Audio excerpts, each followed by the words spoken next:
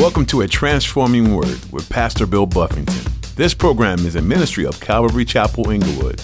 Today on A Transforming Word. There's always been a provision that God has made for unclean people to be made cleansed. It's here. Notice that God's focus isn't on the judgment. God's not looking. He could have written this book and said, hey, if they got a venereal disease and we find out that you could just excommunicate them, chop their heads off, deal with them. But God's making a provision for them to be cleansed, for them to be made whole, for them to come back into fellowship, for them to be made right with him again. And that seems to be the heart of the Lord, the desire of God. The book of Leviticus may seem boring and unimportant with all its rules and regulations, but that couldn't be further from the truth. Today, Pastor Bill will dive deep into Leviticus and teach you how you can apply this book to your life today. A constant theme beyond all the rules is how God has always provided a way for his people to be made new. You see, no matter where you come from or what you've done in your past, God provides a way for you. In him, you can be made clean and whole. Now, here's Pastor Bill in the book of Leviticus chapter 15 for today's edition of A Transforming Word. Moving on, any garment and any leather on which there is semen, it shall be washed with water and be unclean until evening. Also, when a woman lies with a man and there is an emission of semen, they shall bathe in water and be unclean until evening. If a woman has a discharge so let me stop this. This is a different one here. So just regarding semen, if it's discharge, they just needed to go wash. This wasn't to be a prohibition. This wasn't to make sin dirty or nasty. God was teaching his people, I think, just some pretty basic things. I'm not wanting to be gross, but I would presume that most married couples, if they have intercourse, they wash afterwards. God's saying, hey, go wash. And for them, the day started like ours. We've adopted it. And, they'd be unclean till evening. So it'd be within that day.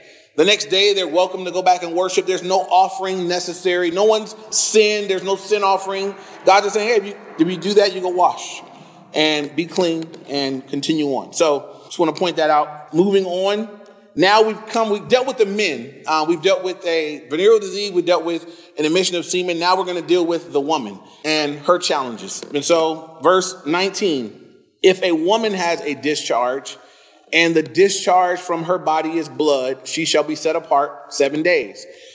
And whoever touches her shall be unclean until evening. Everything that she lies on doing her impurity shall be unclean. Also, everything that she sits on shall be unclean. This is speaking of a woman's normal monthly cycle. She'd be considered unclean for 7 days. Anything that she would sit on, so forth and so on. It's a discharge of blood, would be considered unclean. Whoever she touches, verse 22, whoever touches anything that she sat on shall wash his clothes and bathe in water and be unclean till evening. If anything is on her bed or on anything on which she sits, when he touches it, he shall be unclean until evening. And again, the purpose of this is there's no sin involved in a woman's menstrual cycle in and of itself. There are some things that are, I don't know what the situation was before Eve. I know that there was no pain in childbirth before Eve. That would have been nice for the ladies. I can't even imagine how that would have happened, but there was childbirth without pain. The pain came as a result of what Eve did.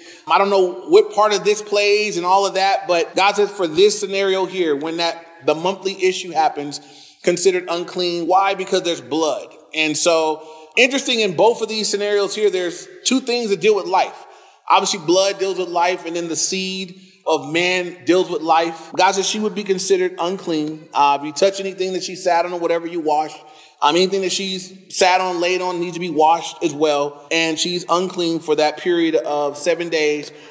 Verse 24, if any man lies with her at all so that her impurity is on him, he shall be unclean 7 days, and every bed on which she lies shall be unclean. So, woman on a menstrual cycle, I don't want to be gross, but I mean, for the most part, we're grown folk. And as I'm reading different people on this, some people say that, sex is prohibited for a woman that's on her cycle. Others would say, no, it's not prohibited. It just says if you do it, you got to wash and be unclean 7 days. Pretty much what it says right here is it doesn't say that it's prohibited. It says if it does happen and it gets on you, that you both wash and you're unclean with her for 7 days. And that's what it says. So that's it. Moving right along. Verse 25, we deal now with something other than a woman's monthly menstrual cycle. This discharge here is as the discharge for the man, something that's believed to be a result of some sort of sin. And so in verse 25, is if a woman has a discharge of blood for many days, other than the time of her customary impurity, or if it runs beyond her usual time of impurity, all the days of her unclean discharge, she shall be as the days of her customary impurity. She shall be unclean. The reason we believe it's a result of sin is because as we get down to the end of it, he says, when it's finally dealt with, she's got to offer up a sin offering. And you don't ever offer up a sin offering unless there's been sin. So in this instance here, it's not a normal monthly cycle. It's a woman that's got an ongoing discharge of blood. There was a woman in the Gospels that the Bible says she had it was an ongoing flow of blood, and it made her unclean. She couldn't go in for worship. She was considered unclean. She couldn't be around people. People couldn't sit where she sat. It impacted her life in a long way. And it says that woman had spent all of her money on doctors, but they couldn't help her. So she had been going to doctors and seeing doctors and trying to get help, and they couldn't help her, but they took her money and she had nothing left. And then she saw Jesus walking in the crowds one day, and she said to herself, if I could just touch the hem of his garment, I'll be made whole. She had faith. She trusted. She believed that Jesus could heal her, and says that she went through the crowd and she just touched the hem of his garment. Jesus turns around and says, who touched me? Virtue went out. Power went out from me. And the disciples are like, what do you mean, who touched you? People are thronging around him on every side. He says, no, someone touched me. And it's interesting because everybody was touching him, but he said, no, someone touched me they touched me with an intention. They touched me. There was faith involved. He saw there was something different in her touch, and he ministered to that lady, and she was made whole, and she was healed in that instant by the Lord. And if she would have needed to go and show herself to the priest and all the things we're going to read here be pronounced clean. And so moving on now, verse 26, every bed on which she lies, all the days of her discharge shall be to her as the bed of her impurity, and whatever she sits on shall be unclean as the uncleanness of her impurity. Whoever touches those things shall be unclean. He shall wash his clothes and bathe in water and be unclean until evening. But if she is cleansed of her discharge, then she shall count for herself 7 days, and after that she shall be clean. And on the 8th day she shall take for herself 2 turtle doves, 2 young pigeons, and bring them to the priest to the door of the tabernacle of meeting. The priest shall offer the one as a sin offering. That's how we know there is sin. And the other as a burnt offering for consecration, same as before. And the priest shall make atonement for her before the Lord for the discharge of her uncleanness. And I would just point out once again that though there was sin involved, and though sin brought its consequence into her physical body, there was made in the law a provision for her to be made whole, to be made cleansed physically, but also to be made cleansed spiritually, where she might be able to come back into fellowship and come back in to worship the Lord. I just want to, this is God's heart. So as I'm reading this, I read over this over and over and over again, just saying, man, Lord, really? Leviticus 15. But this is one of the things I see. There's always been a provision that God has made for unclean people to be made cleansed. It's here. Notice that God's focus isn't on the judgment. God's not looking. He could have written this book and said, hey, if they got a venereal disease and we find out that you could just excommunicate them, chop their heads off, deal with them. But God's making a provision for them to be cleansed, for them to be made whole, for them to come back into fellowship, for them to be made right with him again. And that seems to be the heart of the Lord, the desire of God. So a couple things for us, because, I look at the Pharisees in the Gospels and wonder sometimes if we haven't become like them.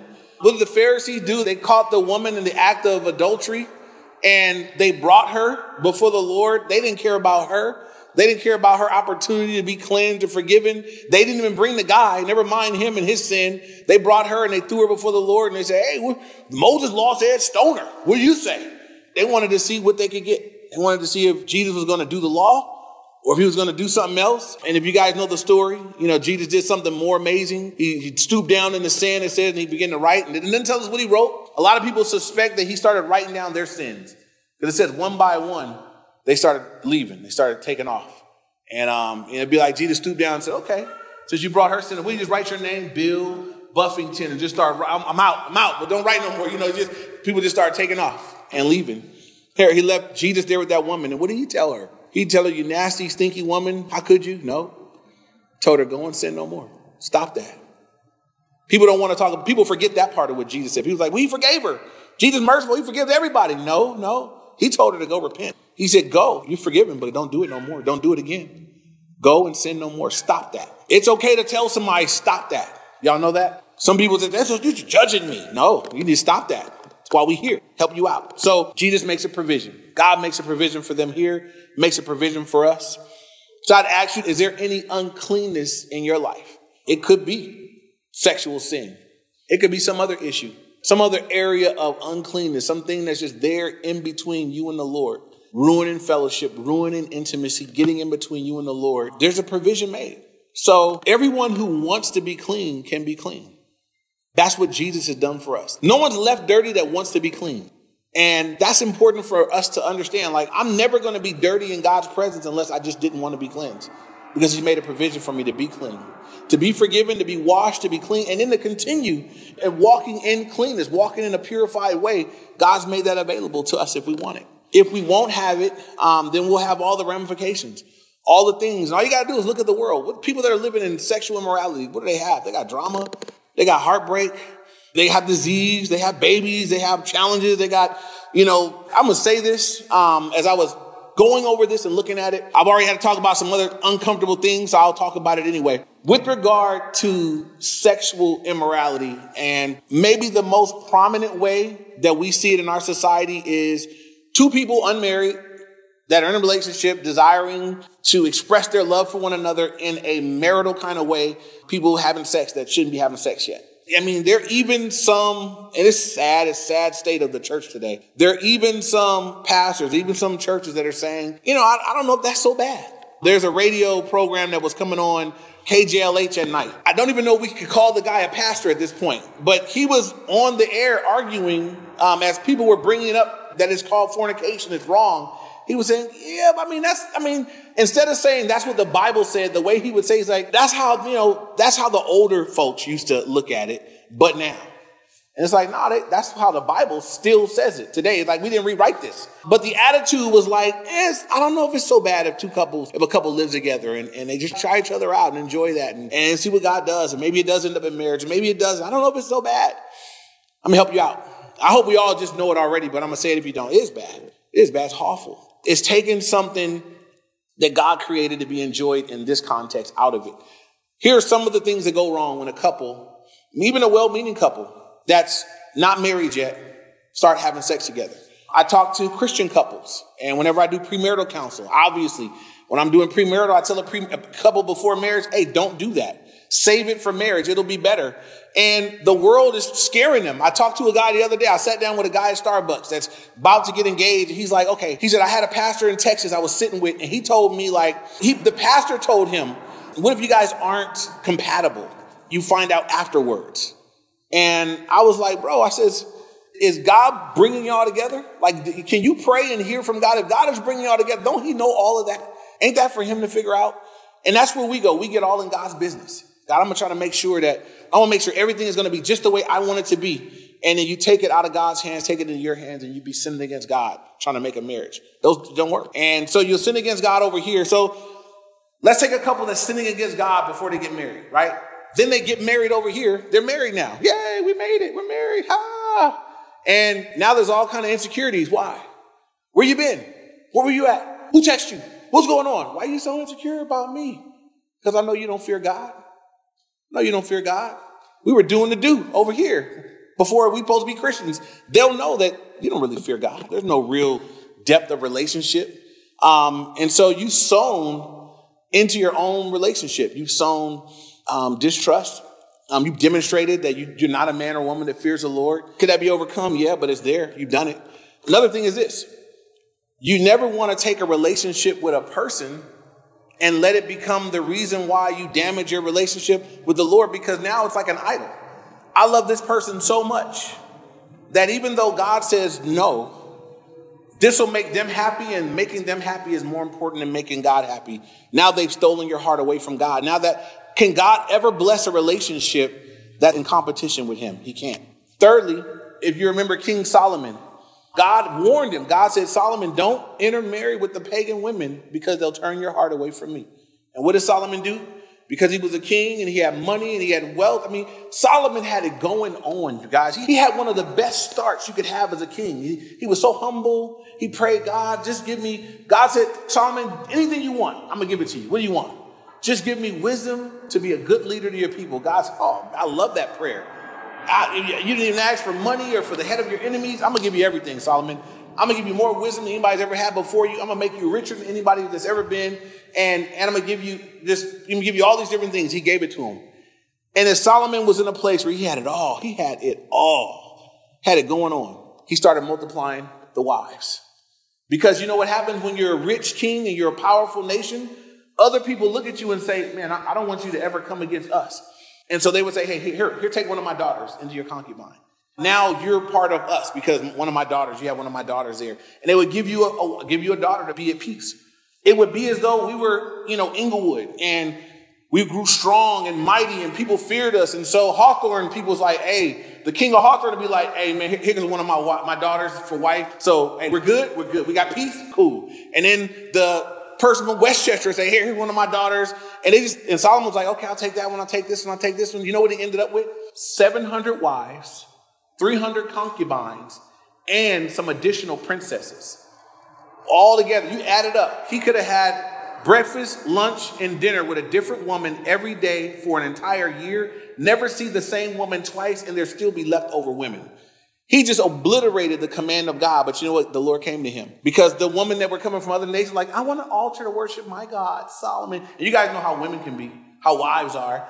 Baby, please, I don't want to worship like that. I want to worship like this. I'm not happy worshiping like that. And Solomon was a sucker. And so he made her an altar to worship her God. And then one of the other girls like, you made her one.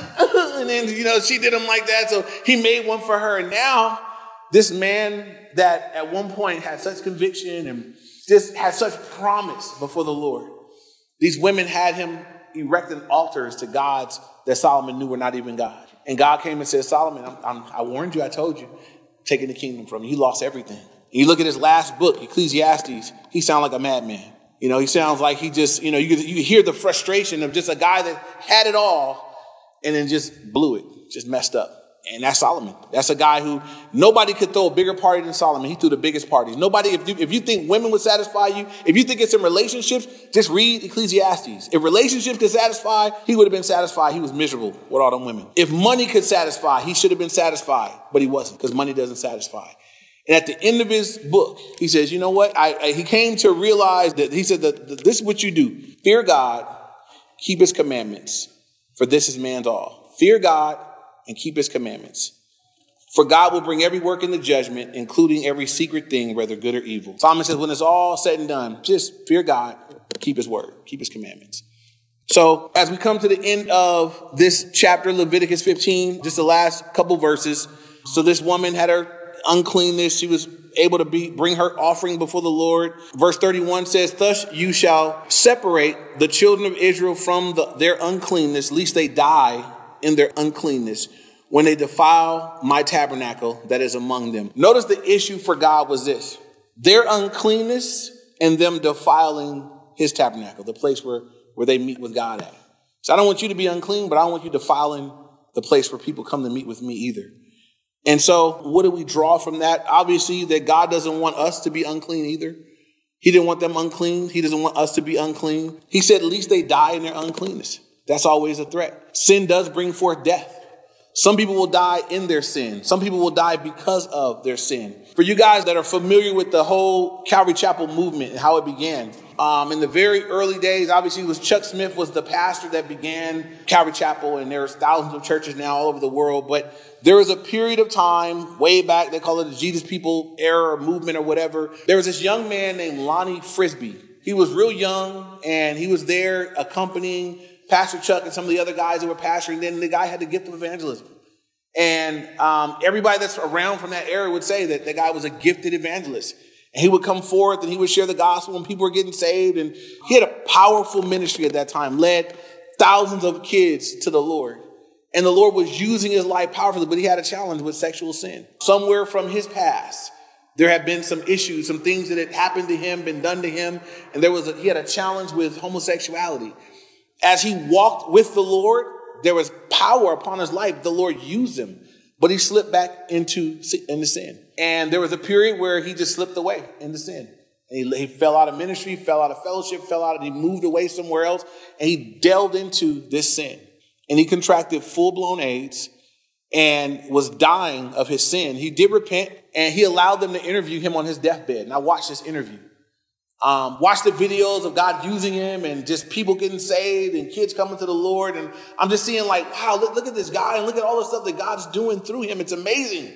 And then I'm looking at him on this hospital bed, and he's got these big old sores and all this stuff all over, and he's weak in his speech.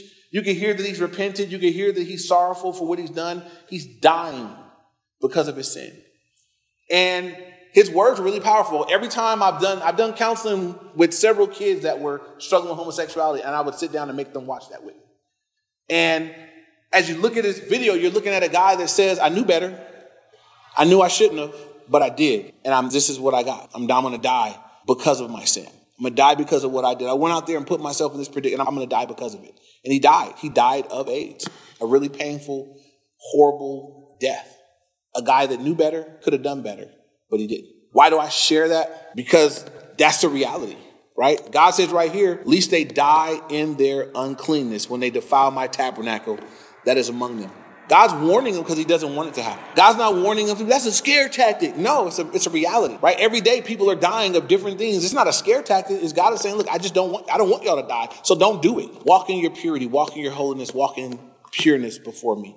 Last two verses, 32 and 33. This is the law for one who has a discharge, and for him who emits semen and is unclean thereby, and for her who is indisposed because of her customary impurity, and for one who has a discharge, either man or woman, and for him who lies with her who is unclean. So just a summary of everything we looked at in the chapter. These are the laws. These are the rules for those things concerning each one. So as we close, I would just challenge us all with this. One, if there be any area of impurity in your life, that you would take the opportunity to be made clean, that you wouldn't walk in it, that you wouldn't continue in it, that you wouldn't just stay stuck in something that Jesus died to free you from. No one has to stay in bondage to anything. No one has to remain in a place of uncleanness. And God doesn't bring it up to put you down. He brings it up to draw it out. And so if anything's been brought up that's there and it's there and you need to deal with it, then you want to deal with it. You want to just say, God, you know what? That's me. I want to be cleansed. I want to be forgiven. I want to be whole. I don't want to continue in this. I don't want to be defiled. I don't want to be separated from you. I don't want to be outside of the camp of your people. I don't want to be outside of a place where you could use me. I want to be clean. I want to be made whole. And it's confession and repentance. Confess it to the Lord and repent of it. Turn away from it. God will empower you. God will empower you. God never commands you to do something he won't empower you to do. The thing is that we have to make the choice. And if you make the choice, God will supply the power for you to walk in victory for his glory. And so if that be you, if that's your challenge, that's your struggle. Second, as I looked at each thing here, and there was always the opportunity to be cleansed, and they had to be washed. If you got dirty, get washed. If you got dirty, get clean. And it was washing themselves constantly. Clean your clothes, wash yourself with water. Clean your clothes, wash yourself with running water. Clean your clothes, wash yourself with water. If I could just encourage us that are believers, and we do know the Lord, and we are walking strong with the Lord and everything else, that you guys know we live in a filthy world, and we pick up stuff. And it might be at school that you pick up some junk. And it might be at work that you pick up some junk. And it might be as you drive home on the freeway that you pick up some junk. From wherever you may pick up some junk from. The way that we remain in a place of just being clean before the Lord is just continue to wash ourselves in the Word of God. And so if I could encourage you, challenge you that you would have a systematic, ongoing washing.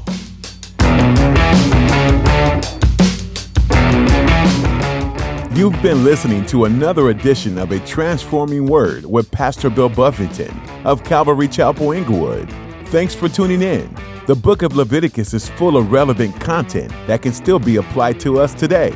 Yes, even the Old Testament book that seems to just be full of rules and regulations. It's full of the grace of God. No matter how many times the Israelites seemed to misunderstand or misjudge God, he still forgave them.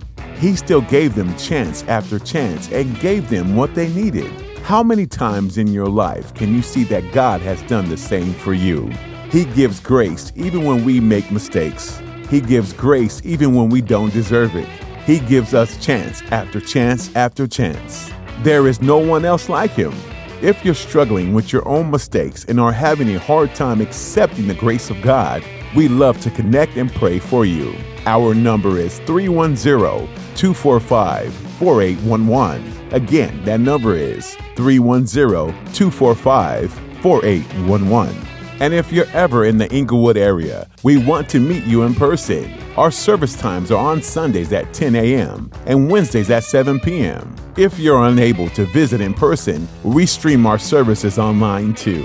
For more information, such as directions and links to media pages, just visit CalvaryInglewood.org. Again, that website was CalvaryInglewood.org.